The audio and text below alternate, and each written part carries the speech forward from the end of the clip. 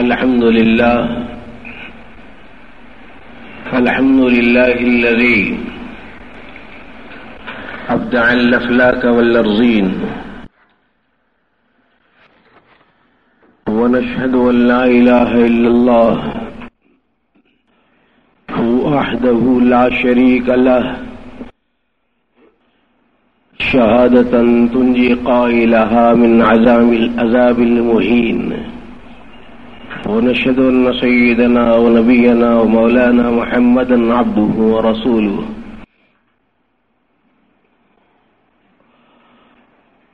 الذي هو رحمة للعالمين، صلى الله عليه وعلى آله وصحبه أجمعين. أما بعد، أعوذ بالله من الشيطان الرجيم. بسم الله الرحمن الرحيم. ألا إن أولياء الله لا خوف عليهم ولا هم يحزنون، الذين آمنوا وكانوا يتقون، لهم البشرى في الحياة الدنيا وفي الآخرة، لا تبديل لكلمات الله، ذلك هو الفوز العظيم.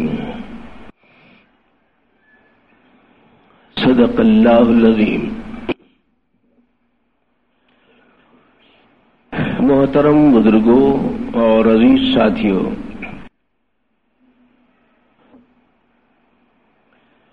عام طور پر آپ حضرات کے ذہنوں میں یہ بات ہوگی کہ آج ہم سید الاولیاء کے بارے میں کچھ تفصیلات پیش کریں گے،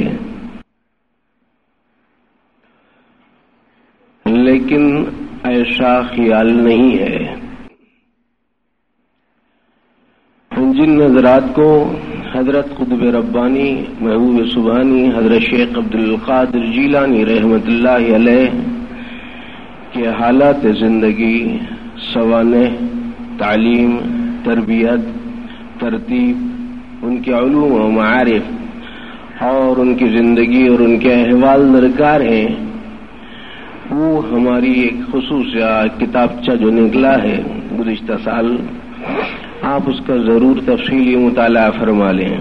حالات اور تعلیمات شیخ عبدالقادر جیلانی رحمۃ اللہ علیہ. انشاءاللہ بڑی حد تک اور تشفی بخش حد تک آپ کو اس میں مواد مل جائے گا.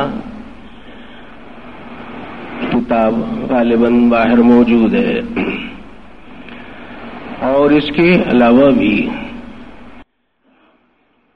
حضرت محبوب سبحانی شیخ عبدالقادر جیلانی رحمۃ اللہ علیہ کے حالات زندگی کے بیانات پر مشتمل کچھ کیسٹس بھی ہمارے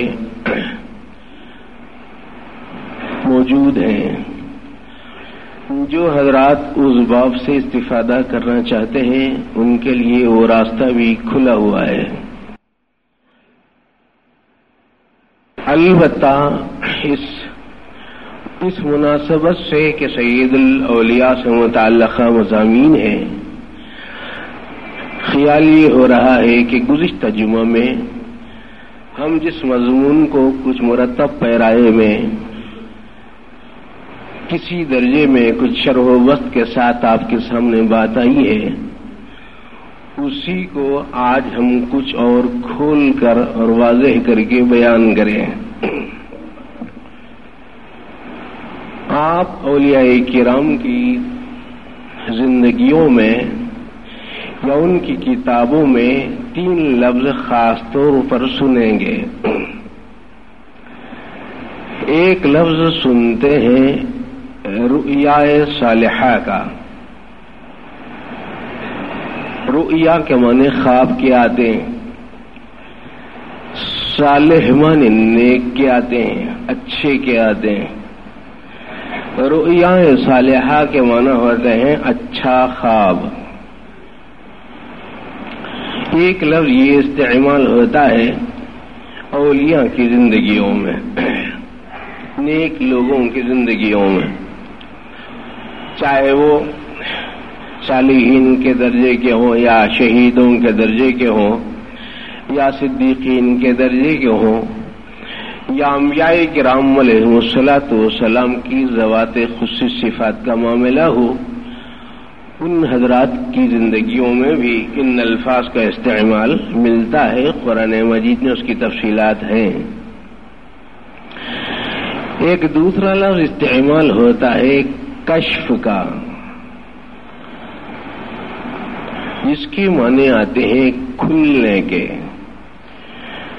جو چیز موجود نہیں ہے اس کا نظر آنا، یہ کشف جو کئی قسموں پر منقسم ہوتا ہے، اللہ من جانب اللہ عارضی طور پر کچھ ایسے حالات رہتے ہیں کہ اللہ کی مشیت اور حکمت سے کوئی چیز کھل جاتی ہے، اس میں وقت اور زمانے کا اور مکان کا حجاب نہیں رہتا۔ ایک تیسرا لفظ آپ استعمال کریں گے، سنتے رہیں گے، وہ ہے کرامت کا، جس کا ایک اہم حصہ گزشتہ جمعے میں آپ کے گوش گزار کیا گیا۔ آج ہم قرآن و حدیث کی روشنی میں روایات کے حدود، فتاوا کے حدود میں، روایات کی روشنی میں، آقا کے ارشادات کی روشنی میں، صحابہ کی زندگیوں سے یہ استشارہ اور استنارہ لے کر آپ سے عرض کر رہے ہیں۔ چند اہم باتیں ذکر کریں گے۔ قرآن مجید میں یہ جو ذکر کیا گیا ہے لہم البشر، اولیاء کے بارے میں، لہم البشرا فی الحیات الدنیا وفی الآخرہ، ان لوگوں کے لیے خوشخبری ہے فی الحیات الدنیا، اسی دنیا کی زندگانی میں۔ اس آیت کی تفصیل اور تفسیر میں جہاں اور بہت ساری وضاحتیں آپ کو دیگر اہل قلم سے مل جائیں گی، وہاں ایک سادہ واضح تعبیر اور تفسیر یہ ہے کہ اس سے مراد مبشرات ہیں۔ صحابہ کرام نے پوچھا ومل مبشرات یا رسول اللہ، اے اللہ کے رسول صلی اللہ علیہ وسلم یہ مبشرات کیا ہیں؟ تو فرمایا الرؤیا الصالحہ، الرؤیا الصالحہ فی المنام۔ اور آپ جانتے ہیں کہ حضور اکرم صلی اللہ علیہ وسلم کی نبوت اور رسالت کے ظاہر کیے جانے سے پیشتر جس چیز کو بدایتی احوال میں لیا گیا، ابتدائی حالات میں سیرت نبویہ کے، اس میں رؤیا صالحہ ہی کی بات مذکور ہے۔ میں آپ کو جو کچھ باتیں بتا رہا ہوں یہ چند اہم کتابوں کا اس میں حوالہ ہے، بار بار حوالہ نہیں دوں گا۔ ایک کتاب ہے بخاری، دوسری کتاب ہے مسلم، تیسری کتاب ہے ترمذی، چوتھی کتاب ہے التکشف۔ اس طریقے سے کچھ اور ذیلی حوالے تو بہت سارے ہیں، لیکن اہم جو میں روایتیں آپ سے عرض کرنا چاہتا ہوں وہ یہ ہے۔ حضور اکرم صلی اللہ علیہ وسلم سے پوچھا گیا مل مبشرات یا رسول اللہ، اے اللہ کے رسول یہ مبشرات کیا ہیں، خوشخبریاں کیا ہیں، بشارتیں کیا ہیں، جس کو آپ عموماً عرف میں بشارہ بشارہ بشارہ بولتے ہیں نا، وہ اسی کا ایک جز ہے۔ قال الرؤیا الصالحہ، اچھے خواب۔ حدیثوں میں آیا ہے اول ما بدأ برسول اللہ صلی اللہ علیہ وسلم، وہ پہلی چیز جس کے ذریعے سے آغاز ہوا من الوحی، وحی کے ابتدائیات میں، اور آغاز وحی میں جناب رسول اللہ صلی اللہ علیہ وسلم پر وہ وہی چیز تھی الرؤیا الصالحہ، اچھے اور سچے خواب پڑھتے تھے۔ خواب کا جب لفظ آتا ہے تو عجیب بات یہ ہوتی ہے کہ ہم لوگ عجیب قسم کے ہو جاتے ہیں، اور آپ جاننا چاہیے کہ یہ جو خواب ہوتا ہے نا، اس کی 3 قسمیں خاص ہیں۔ ذہن میں اچھا رکھ لیجیے تاکہ ہمیشہ کے واسطے ایک بات رہے، تاکہ زیادہ الجھن میں بھی نہ پڑے۔ آج کل یہ بلا اور وبا بھی بہت زیادہ عام ہو گئی ہے. جہاں کسی نے کوئی اچھا خواب دیکھا اب ان سمجھ لیا کہ میں بہت بڑے مرتبے کا ہو گیا, اور جہاں کسی نے کوئی برا خواب دیکھا اب وہ سمجھ لیا کہ صاحب ہو گیا میں تو صاحب آفتوں میں گرفتار. بعض ایسے سوچتے ہیں بعض ایسا سوچتے ہیں, یہ بھی صحیح نہیں ہے وہ بھی صحیح نہیں ہے. کوئی اچھا خواب دکھا الحمدللہ, اور اگر کوئی برا خواب دکھا, ترمذی شریف کے الفاظ وغیرہ اوقات کی کمی کی وجہ سے میں الفاظ نقل نہیں کر رہا ہوں, اگر کسی کو کوئی برا خواب پڑ گیا, یہ جس پہلو پر وہ لیٹا ہوا ہے بیداری ہو گئی, گھبرایا اٹھا, تو وہ جی تعوذ پڑھ لے, لاحول پڑھ لے, اور اس کے بعد 3 مرتبہ تھتکار دے, پھر اپنا کروٹ بدل کے سو جائے. اتنا سا آسان علاج جو حدیثوں میں آیا ہے. ہم لوگ بڑے پریشان ہو جاتے ہیں. یہ بات تو مردوں میں تو ہے ہی بیماری, عورتوں میں اور زیادہ. کیا کرنا, خواب پڑا ہے اب کس سے پوچھنا. اب خواب کی تعبیر پوچھنے کے واسطے 60 روپے کا آٹو خراب ہو رہا ہے. عجیب عجیب قسم کے لوگ ہوتے. بھائی خواب بہرحال خواب ہے, وہ کوئی حجت شرعی تھوڑا ہی ہے. خواب ہوتا ہے, حجت شرعی تھوڑی ہے. نہیں صاحب خواب میں ایسا دے گا, ایک صاحب آ کہنے گا میں نے ایسا دے گا, ایک صاحب کہنے لگا میں نے ایسا دے گا. میں لگا کیا کروں, سر مار لوں. میرے کو خواب میں 1 لاکھ روپے ملے رات میں, کیا کر دیں. وہ بھی کوئی اعتبار ہے اس خواب کا ہمارے. یہ ہاں اگر واقعی دیکھنے کے بعد ہمارے واقعہ میں 1 لاکھ روپے موجود ہوتے تو آپ کہتے کہ ہاں صاحب اس کو بولتے ہیں خواب.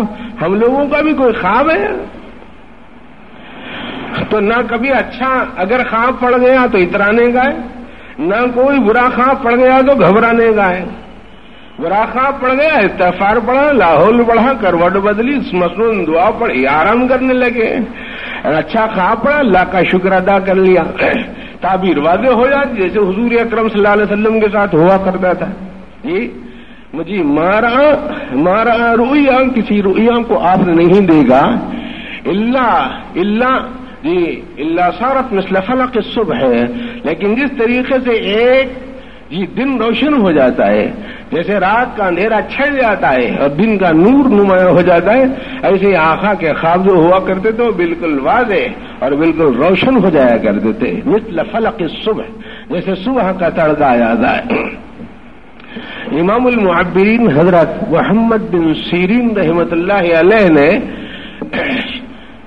شیخین فی الحدیث کے حوالے سے تو جو اہم کتابیں ہیں اس میں خلاصے کے طور پر حدیثوں کے ایک روایت نقل کی ہے. اس میں خواب کی 3 قسمیں لکھی ہیں. خواب کی 3 قسمیں لکھی ہیں. ایک خواب ہوتا ہے حدیث النفس, یعنی ایک کچھ خیالات ہوتے ہیں آدمی کے, ذہنی اوپج, خیالات کی اٹھا پٹک, ذہن پر ایک بوجھ, یہ تصور وہ تصور, ایک تصوراتی دنیا, خیالات. اور ایک ہے تخویف الشیاطین. یہ پہلا زیادہ ہوتا ہے عام لوگوں میں, دوسرا اس سے زیادہ ہوتا ہے تخویف الشیاطین. یہ شیاطین کیا کرتے ہیں, جن لوگوں کا ایمان کمزور ہوتا ہے, جن لوگوں کا توکل علی اللہ کمزور ہوتا ہے, ان کے پاس آ کے ڈرا دیتا. یہ قتل کرا دیتا, چوری کرا دیتا, مال لٹوا دیتا, زمین بکوا دیتا, یہ اور آلائشیں دکھوا دیتا, گندگیاں دکھا دیتا, ناک سانپ بتا دیتا, سفید کالا بتا دیتا. اب نتیجہ ارے باپ رے پتہ نہیں کیا ہے صاحب, یہ دیکھا میں نے, وہ دیکھا میں نے, وہ دیکھا. اس کو حدیثوں میں کہا گیا ہے تخویف الشیاطین. سمجھ رہے بھائی, تو یہ گھبرا اور زیادہ متفکر کرنے, غمزدہ کر دینے, پریشان کرنے کے لیے یہ شیطانی کارستانیاں ہوتی ہیں. اپنا لاحول پڑھو, استغفار پڑھو, اللہ کا نام لیتے رہو, اللہ کے رسول پر درود بھیجتے رہو, آرام کرو. پریشان ہونے کی کوئی بات نہیں ہے. تیسری وہ بات ہے جس کو حدیثوں میں کہا گیا ہے بشارۃ من اللہ. یہ اللہ تعالیٰ کی طرف سے بشارت اور خوشخبری. اب خواب کی مزید تفصیلات تو میں نہیں جاؤں گا, اس لیے کہ مجھے مضمون کا اہم حصہ دوسرا اور پیش کرنا ہے. تو ایک ہے رؤیائے صالحہ, اچھے خواب. یہ اللہ تعالیٰ کی نعمت ہے, حالت محمود ہے. اگر کسی کو پڑھے تو اللہ تعالیٰ کی نعمت ہے, اور وہ اللہ تعالیٰ کا شکر بجا لاتا رہے. مگر اگر کسی کو اچھے خواب پڑتے کہ بند ہو گئے تو یہ نہیں سمجھنا کہ آپ کی ترقی رک گئی، اور اگر کسی کو اچھے خواب پڑھتے ہی نہیں تو وہ سمجھتا ہے صاحب میری ترقی شاید شروع ہی نہیں ہوئی ہے، وہ بھی غلط ہے، یہ بھی صحیح نہیں ہے، وہ بھی صحیح نہیں ہے۔ ہم لوگوں کے علم کا بڑا عجیب حال ہو گیا ہے، بہت زیادہ اضمحلال ہے طبیعتوں کے اعتبار سے، اور بہت زیادہ ہم لوگ بودے ہو گئے ہیں فکر کے اعتبار سے۔ اسی لیے میرے دوستو، علم الحقائق، علم حقیقت، قرآن و سنت کی روشنی میں حدود کے اندر ان تمام تفصیلات کو جان لینا چاہیے تاکہ آپ کو کسی طرح کی کوئی پریشانی لاحق نہ ہو، اور آپ علم صحیح، علم قرآن، علم حدیث، علم فقہ، علم تفقہ، علم الاحسان، علم الکمالات، علم الاحسان، علم التصوف، علم روحانیت کا جو علم ہوتا ہے اس کو ہم صحیح معنوں میں ذوقی طور پر وہ چیز حاصل کر سکیں، ذوق بنے آدمی کا تو کام دیتی ہے چیز۔ تو ایک لفظ ہے رؤیا صالحہ کا، دوسرا لفظ ہے کشف کا۔ کشف کا، کشف کے معنی آتے ہیں کھلنے کے۔ یہ جو کشف ہوتا ہے یہ دو قسم کا ہوتا ہے، ایک ہوتا ہے چھوٹا کشف اور ایک ہوتا ہے بڑا کشف،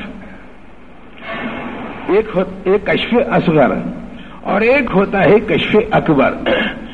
اس کو اہل اللہ کی اصطلاح میں یوں بھی کہتے ہیں، ایک ہوتا ہے کشف کونی اور ایک ہوتا ہے کشف الہی۔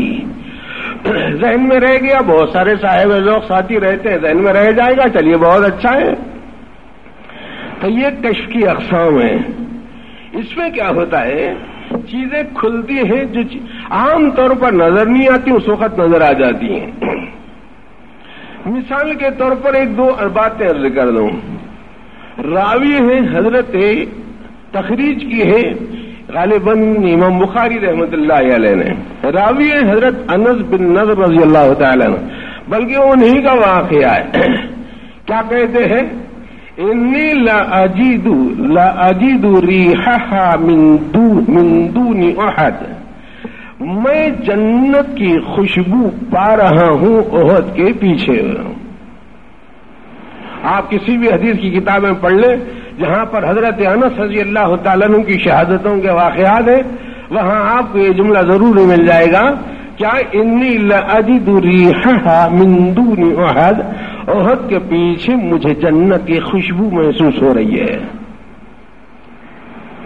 اس کو کشف کہتے ہیں، وہی ہے کشف، سمجھ رہے بھائی۔ اور ایک اور واضح حدیث سنو، راوی حضرت سعد بن ابی وقاص رضی اللہ تعالیٰ عنہ،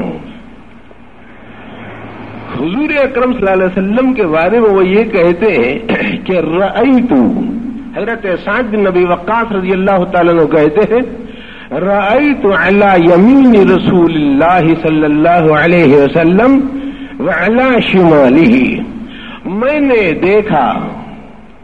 نے دیکھا آقا کے داہنی طرف اور آقا کے بائیں طرف، آپ کی سیدھی جانب اور آپ کی بائیں جانب دیکھا۔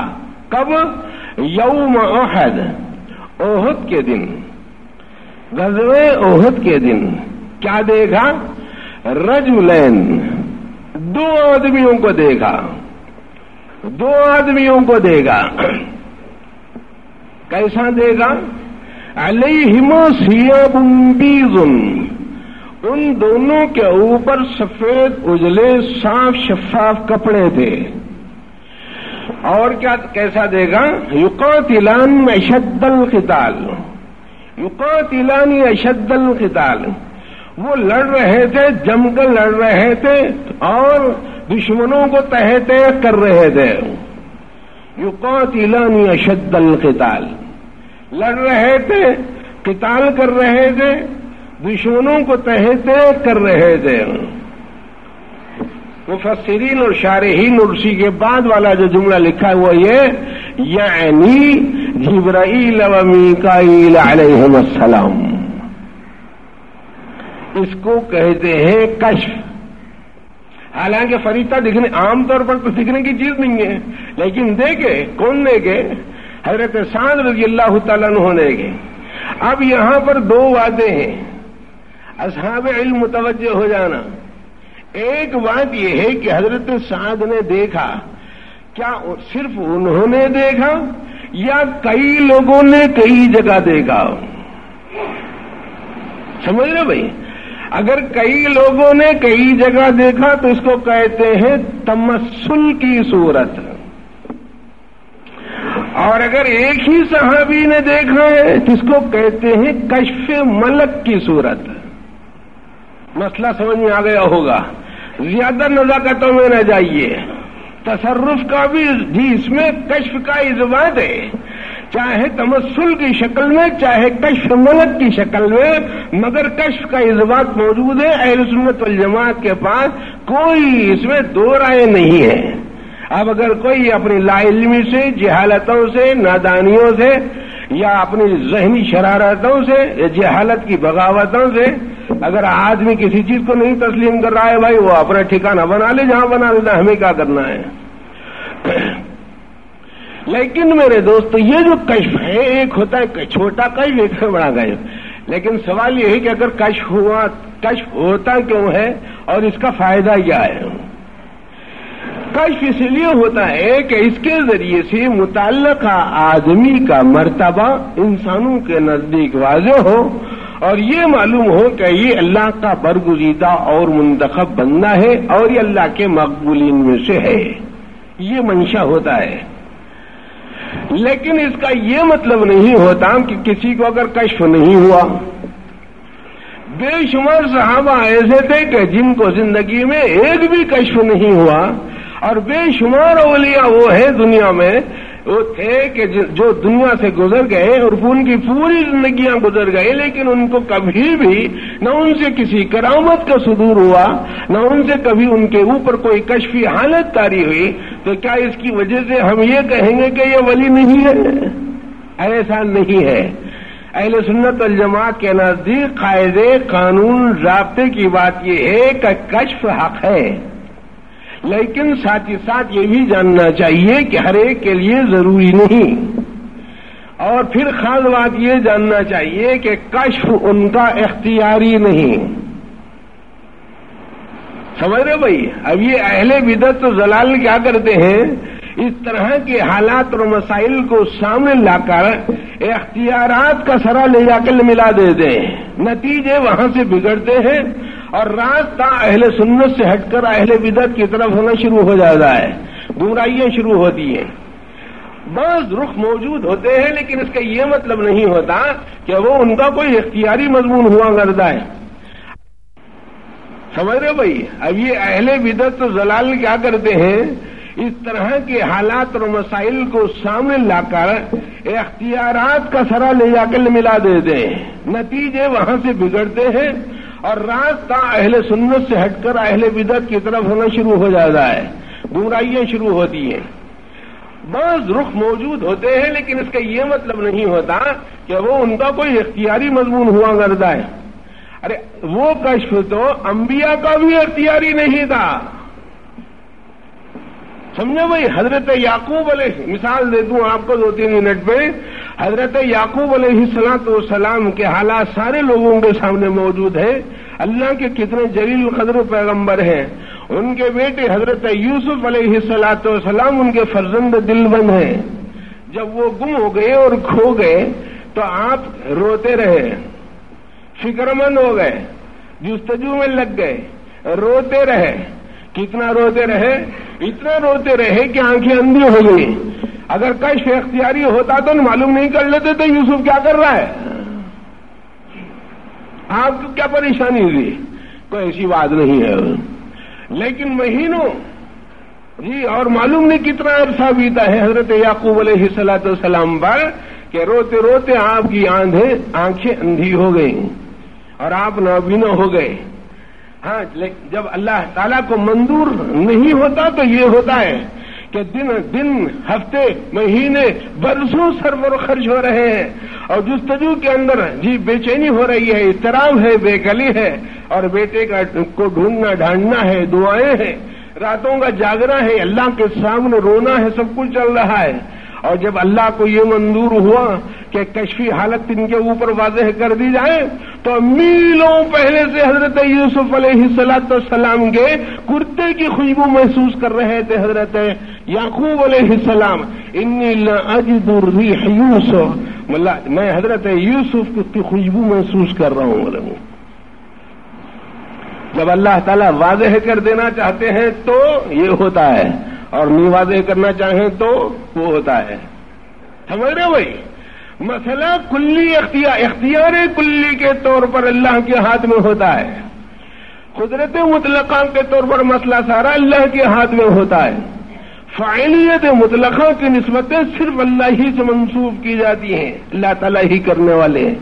کیوں بھائی؟ آپ حضرات سب جانتے ہیں اما جان حضرت عائشہ رضی اللہ تعالیٰ عنہا کہ واقع عفق کے بارے میں جس وقت ان کے اوپر تہمت لگائی گئی تھی، ساری دنیا جانتی ہے کہ ان کے اوپر تہمت لگائی گئی تھی، تہمت لگی تھی، سب جانتے ہیں۔ لیکن میرے دوست اس کے بعد حضور اکرم صلی اللہ علیہ وسلم بے چین ہے، بے کلی ہے، اضطراب ہے، سہمے ہوئے ہیں اور فکر مند ہے، اور کہہ رہے ہیں عائشہ اگر غلطی ہو گئی تو توبہ اور استغفار کر لینا، اور تنہا ہے، بشاشت سے نہیں رہے، ایک دن دو دن نہیں، ایک مہینہ ہو گیا۔ ایک مہینے کے بعد اللہ جل جلالہ نے 20 آیتیں بی بی عائشہ کی شان میں اتاری۔ اس کے بعد آقا منشرح الصدر ہوئے اور انبساط اور نشان کی کیفیت طاری ہوئی۔ تو حضرت ابو بکر صدیق رضی اللہ تعالیٰ عنہ نے کہا کہ بیٹی معذرت کر لے، حضرت سے معذرت کر لے، مجھے معاف کر دے جی، توبہ کرتی ہوں، استغفار کرتی ہوں جی۔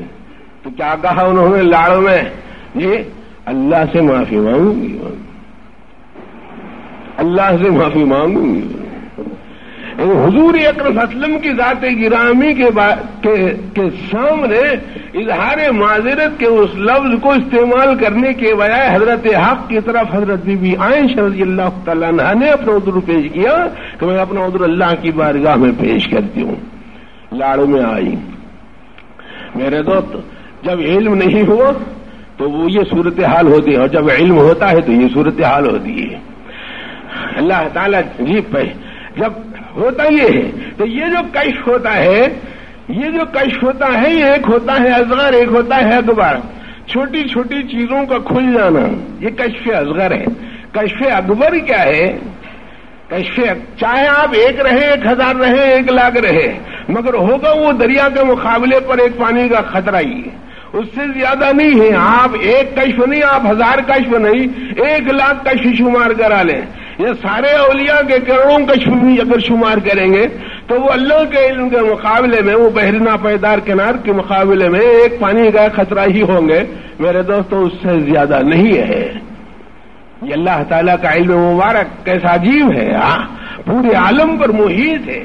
ان کی ذات مطلق ان اللہ بکل شیء محیط ہے، ان اللہ بکل شیء علیم ہے، وہ ان اللہ علی کل شیء قدیر ہے، وہ اللہ تعالیٰ کے صفات کمال ہے۔ اس لیے میرے دوستو جی کشف ہوتا ہے، لیکن کشف اولیاء کے لیے لازم نہیں، بیشتر ہوتا ہے۔ تھوڑی بہت محنت کرو، آپ کے ساتھ بھی چیزیں کھلنا شروع ہوتی ہیں، ذکر کی کثرت کرنا شروع کرے تو چیزیں کھلنا شروع ہو جائیں، سمجھ رہے نا؟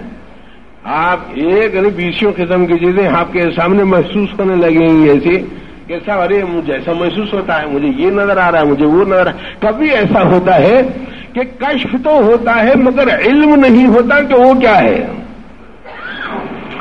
جیسے حضرت مفسر ابن کثیر جی عماد الدین ابن کثیر رحمت اللہ علیہ نے اپنی کتاب تفسیر ابن کثیر کے اندر لکھا ہے، سورہ بقرہ کی وضاحتوں میں ابتدائی فضائل کے باب میں لکھا ہے، راوی حضرت اسید جی روایت حضرت اسید بن حضیر رضی اللہ تعالیٰ عنہ کی ہے۔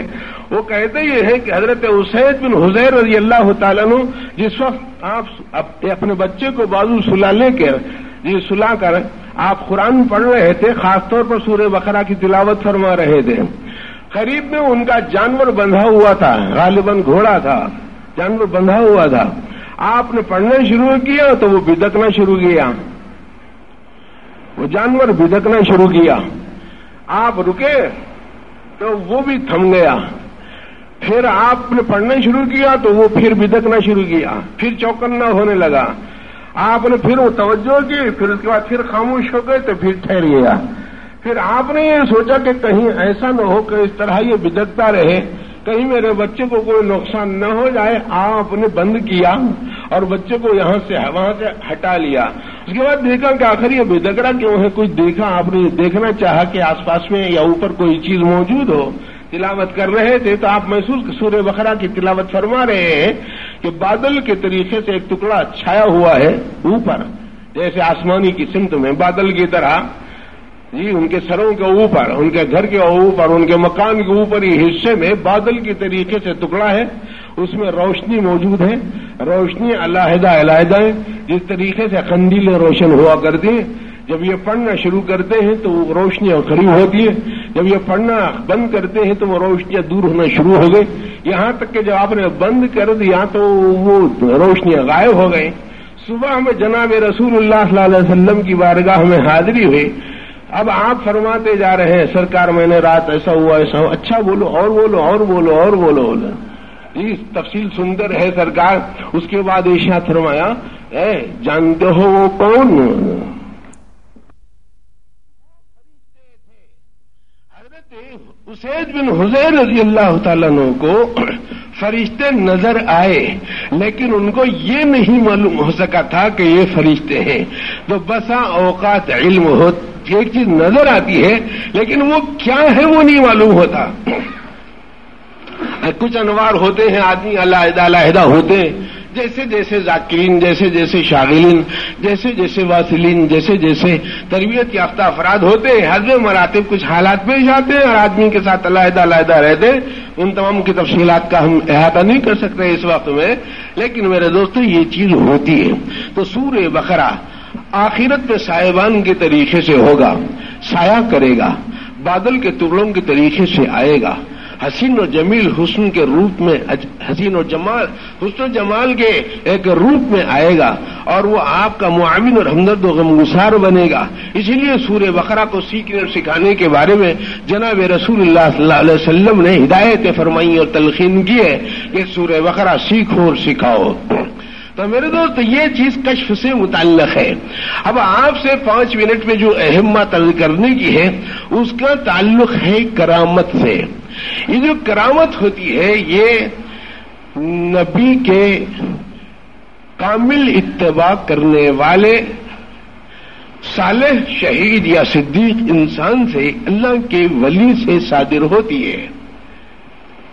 متبع کامل ہونا، نبی کا اتباع ہونا، پیروی ہونا، کمال کے ساتھ ہونا، خوبی کے ساتھ ہونا، اچھائیوں کے ساتھ ہونا، بتمام و کمال ہونا، دوسرے معنوں میں شریعت کی پابندیوں کے ساتھ، ایک بات۔ دوسری بات یہ ہے کہ وہ چیز اسباب طبعیہ اور خفیہ سے ظاہر نہیں ہونا اور عادت کے موافق نہیں رہنا، بلکہ عادت کے خلاف رہنا، اس کو بولتے ہیں خرق عادت۔ عادت کے خلاف ایک چیز ظاہر ہو جانا، اس کو کہتے ہیں کرامت۔ یہ جو کرامت ہوتی ہے یہ کرامت 2 قسم کی ہوتی ہے، ایک ہوتی ہے کرامت حسی اور ایک ہوتی ہے کرامت معنوی۔ کرامت حسی کا مطلب یہ ہوتا ہے کہ کوئی غیب چیز حاضر ہو گئی، حاضر چیز غائب ہو گئی، یا کہ کسی آدمی نے کسی صورتحال کی کچھ اطلاع دے دی، یا کوئی ہوا پر چلا یا کوئی پانی پر چلا یا کوئی ہوا پر اڑا، اس طرح کی جو چیزیں ہوتی ہیں اس کو کرامت حسی کہتے ہیں۔ لیکن کرامت کی ایک اہم قسم جو عام طور پر لوگوں کو نہیں معلوم ہے وہ ہے کرامت معنویہ۔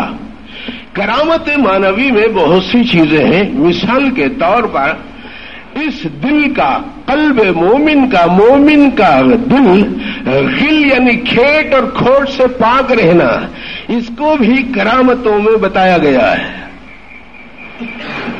دل کا غل سے صاف ہونا، ہمارے بھائی لا تجعل فی قلوبنا غلا للذین آمنوا ربنا انک رؤوف رحیم. اس دل کا غل سے صاف ہونا.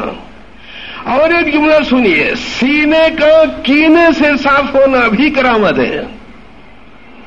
کرامات کا ایک حصہ ہے، کرامات کا ایک جزوی اعتبار ہے. اگر کوئی شریعت کی پابندی کر رہا ہے تو وہ شخص بھی صاحب کرامت ہے. جی حضرت شیخ شہاب الدین سہروردی رحمۃ اللہ علیہ اور اس جیسے درجے کے اولیاء نے یہ بات فرمائی ہے کہ الاستقامہ علی الشریعہ فوق الکرامہ، شریعت کے اوپر ثابت قدمی سے جمے رہنا یہ کرامت سے بڑھ کر ہے، برابر نہیں ہے. الاستقامت علی الشریعۃ فوق الکرامہ، شریعت کے اوپر ثابت قدمی کے ساتھ جمع رہنا یہ کرامت سے کہیں زیادہ بڑھ کر ہے. ایک آدمی کا اپنے اندر ایسے اخلاق پیدا کرنا جس کو احادیث میں مکارم الاخلاق کہا گیا ہے.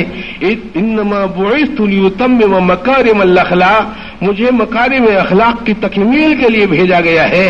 یہ مکارم اخلاق سے انسان کے سینے کا اور اندرون کا پر ہونا یہ بھی کرامتوں میں شمار کیا گیا ہے. اور ایک خاص بات بھی سن لو کہ کرامتوں کا شمار جو ہے نا دعا کی قبولیت بھی ہے. اگر کسی شخص کی دعا قبول ہوتی ہے تو وہ بھی کرامت ہی کا ایک جز ہے. کوئی مستجاب الدعوات ہے تو وہ کرامت ہی کا ایک حصہ ہے. یہ سب کرامتیں ہیں. اور ایک خاص بات یہ ہے کہ شریعت کے جو احکام ہیں بلا تکلف پابندی سے بلا تکلف ادا کرتے رہنا یہ بھی کرامتوں میں اس کا شمار ہوتا ہے. دوسرے معنوں میں جو عبادات ہیں اسلام میں وہ عادتیں بن جانا، اور جو عادتیں ہیں وہ عبادتیں بن جانا. عادات عبادات بن جانا اور عبادات عادات بن جانا اس کو بھی کرامت کہا جاتا ہے. ان سب کو کرامات معنویہ کہا گیا ہے.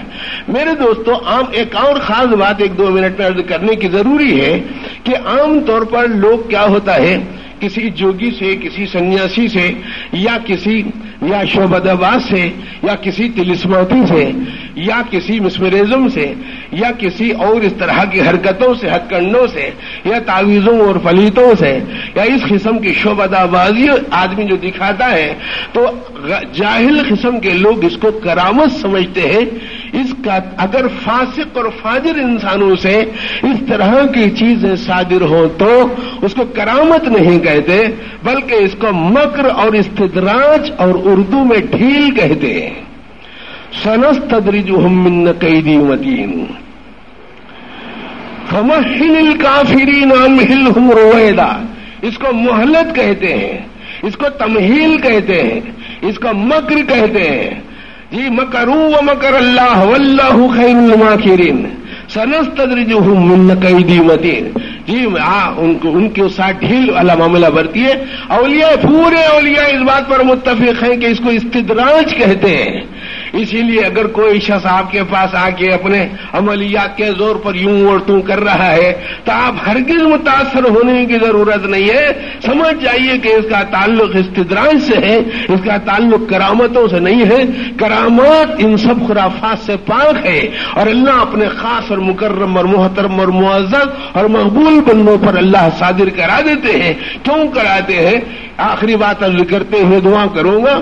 حضرت علی بن عثمان علی الحجویری رحمۃ اللہ علیہ، جن کو دنیا داتا گنج بخش رحمۃ اللہ علیہ کے نام سے یاد کرتی ہے، حضرت فرماتے ہیں کہ اللہ جل جلالہ کو منشا یہ ہوتا ہے کہ نبی کا برہان باقی رہے اور اللہ پاک کی نشانی باقی رہے. تو اللہ تعالیٰ انبیاء سے معجزات کو ظاہر فرماتے ہیں اور انبیاء کے معجزات کو برقرار رکھنے اور اس کو برہان کے طور پر ثابت و قائم رکھنے کے لیے اللہ پاک اپنے مقبول اولیاء کے ہاتھوں پر کرامتوں کو صادر فرماتے ہیں. تو اللہ تعالیٰ اپنی نشانیوں کو رکھنے اور بتانے اور نبی کے اکرم صلی اللہ علیہ وسلم کی حجت صدق محمدی کو پورا کرنے کے لیے اللہ اپنا خصوصی کرم کر کے اپنے مقبول بندوں سے کرامات کو ظاہر فرماتے ہیں. اسی لیے میرے دوستو آپ کرامتوں کے شوق میں نہ جائیے. ہاں کشف اور کرامات دونوں بھی غیر اللہ ہے, اللہ نہیں ہے. ہمارا جو مقصود حقیقی ہے وہ اللہ ہے. کشف بھی غیر اللہ, کرامت بھی غیر اللہ. بے شمار اولیاء نے اپنی زندگی کے آخری حصے میں یوں کہا کہ کاش ہم سے کوئی کرامت صادر نہ ہوتی. وجہ میں بتاتا, لیکن اس وقت تنگ ہو گیا. اتنی ہی بات پر اکتفا کرتے ہوئے کہ کشف اور کرامت غیر ہے, حاصل نہ ہو تو غم نہ کر. کشف و کرامت غیر ہے, حاصل نہ ہو تو غم نہ کر. دل عشق سے آباد رکھ, اللہ بس باقی حواس. وآخر دعوانا الحمدللہ رب العالمین.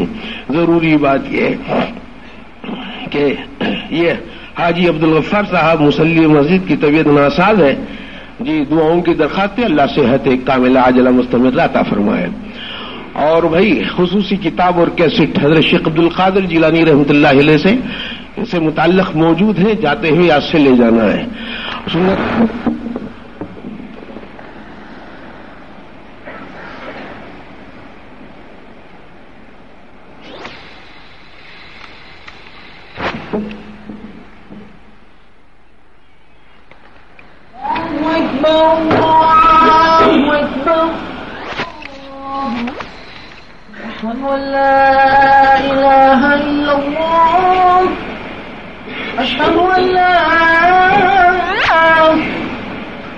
أشهد أن محمد رسول الله.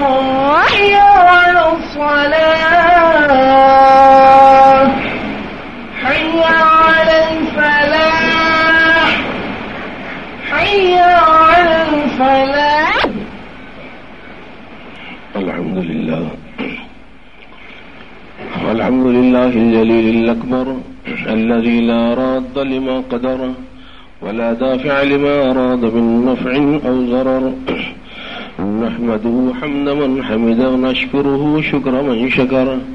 ونشهد أن لا إله إلا الله وحده لا شريك له إرغاما لمن جحد به وكفر.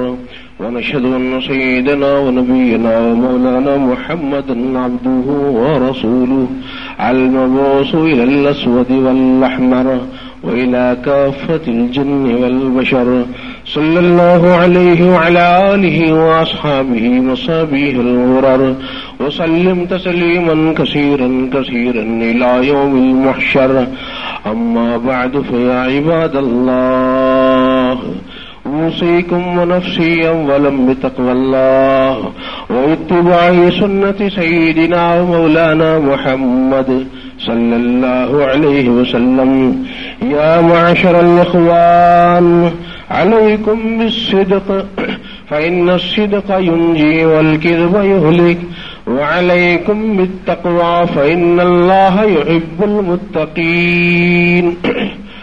وعليكم بالصبر فإن الله يحب الصابرين. وعليكم بالإحسان فإن الله يحب المحسنين. قال الله تبارك وتعالى في كلامه المبين. أعوذ بالله من الشيطان الرجيم. بسم الله الرحمن الرحيم. ألا إن أولياء الله لا خوف عليهم ولا هم يحزنون الذين آمنوا وكانوا يتقون لهم البشرى في الحياة الدنيا وفي الآخرة لا تبديل لكلمات الله ذلك هو الفوز العظيم. بارك الله لنا ولكم بالقرآن العظيم. الحمد لله والصلاة والسلام على رسول الله صلى الله عليه وسلم. أما بعد فيا أيها الإخوان, قال الله تبارك وتعالى في القرآن. أعوذ بالله من الشيطان الرجيم. بسم الله الرحمن الرحيم. إن الله وملائكته يصلون على النبي يا أيها الذين آمنوا صلوا عليه وسلموا تسليما. اللهم صل على محمد وعلى آل محمد وبارك وسلم وارض اللهم عن ساداتنا أبي بكر وعمر وعثمان وعلي رضوان الله تعالى عليهم أجمعين وارض اللهم عن ساداتنا الحسن والحسين رضي الله تعالى عنهما وعن أمهما البتول الزهراء سيدتنا فاطمة رضي الله تعالى عنها وعن أم نبيك المعصومين عند الله والناس بما الحمام الفضل العباس رضي الله تعالى عنهما وعن البقية العشرة المبشرة وصائر الصحابة والتابعين وعلى من تبعهم بإحسان إلى يوم الدين. اللهم انصر من نصر دين محمد صلى الله عليه وسلم واجعلنا منهم وخذل من خذل دين محمد صلى الله عليه وسلم ولا تجعلنا منهم. عباد الله رحمكم الله إن الله يأمر بالعدل والإحسان وإيتاء ذي القربى وينهى عن الفحشاء والمنكر والبغي يعظكم لعلكم تذكرون ولذكر الله أكبر.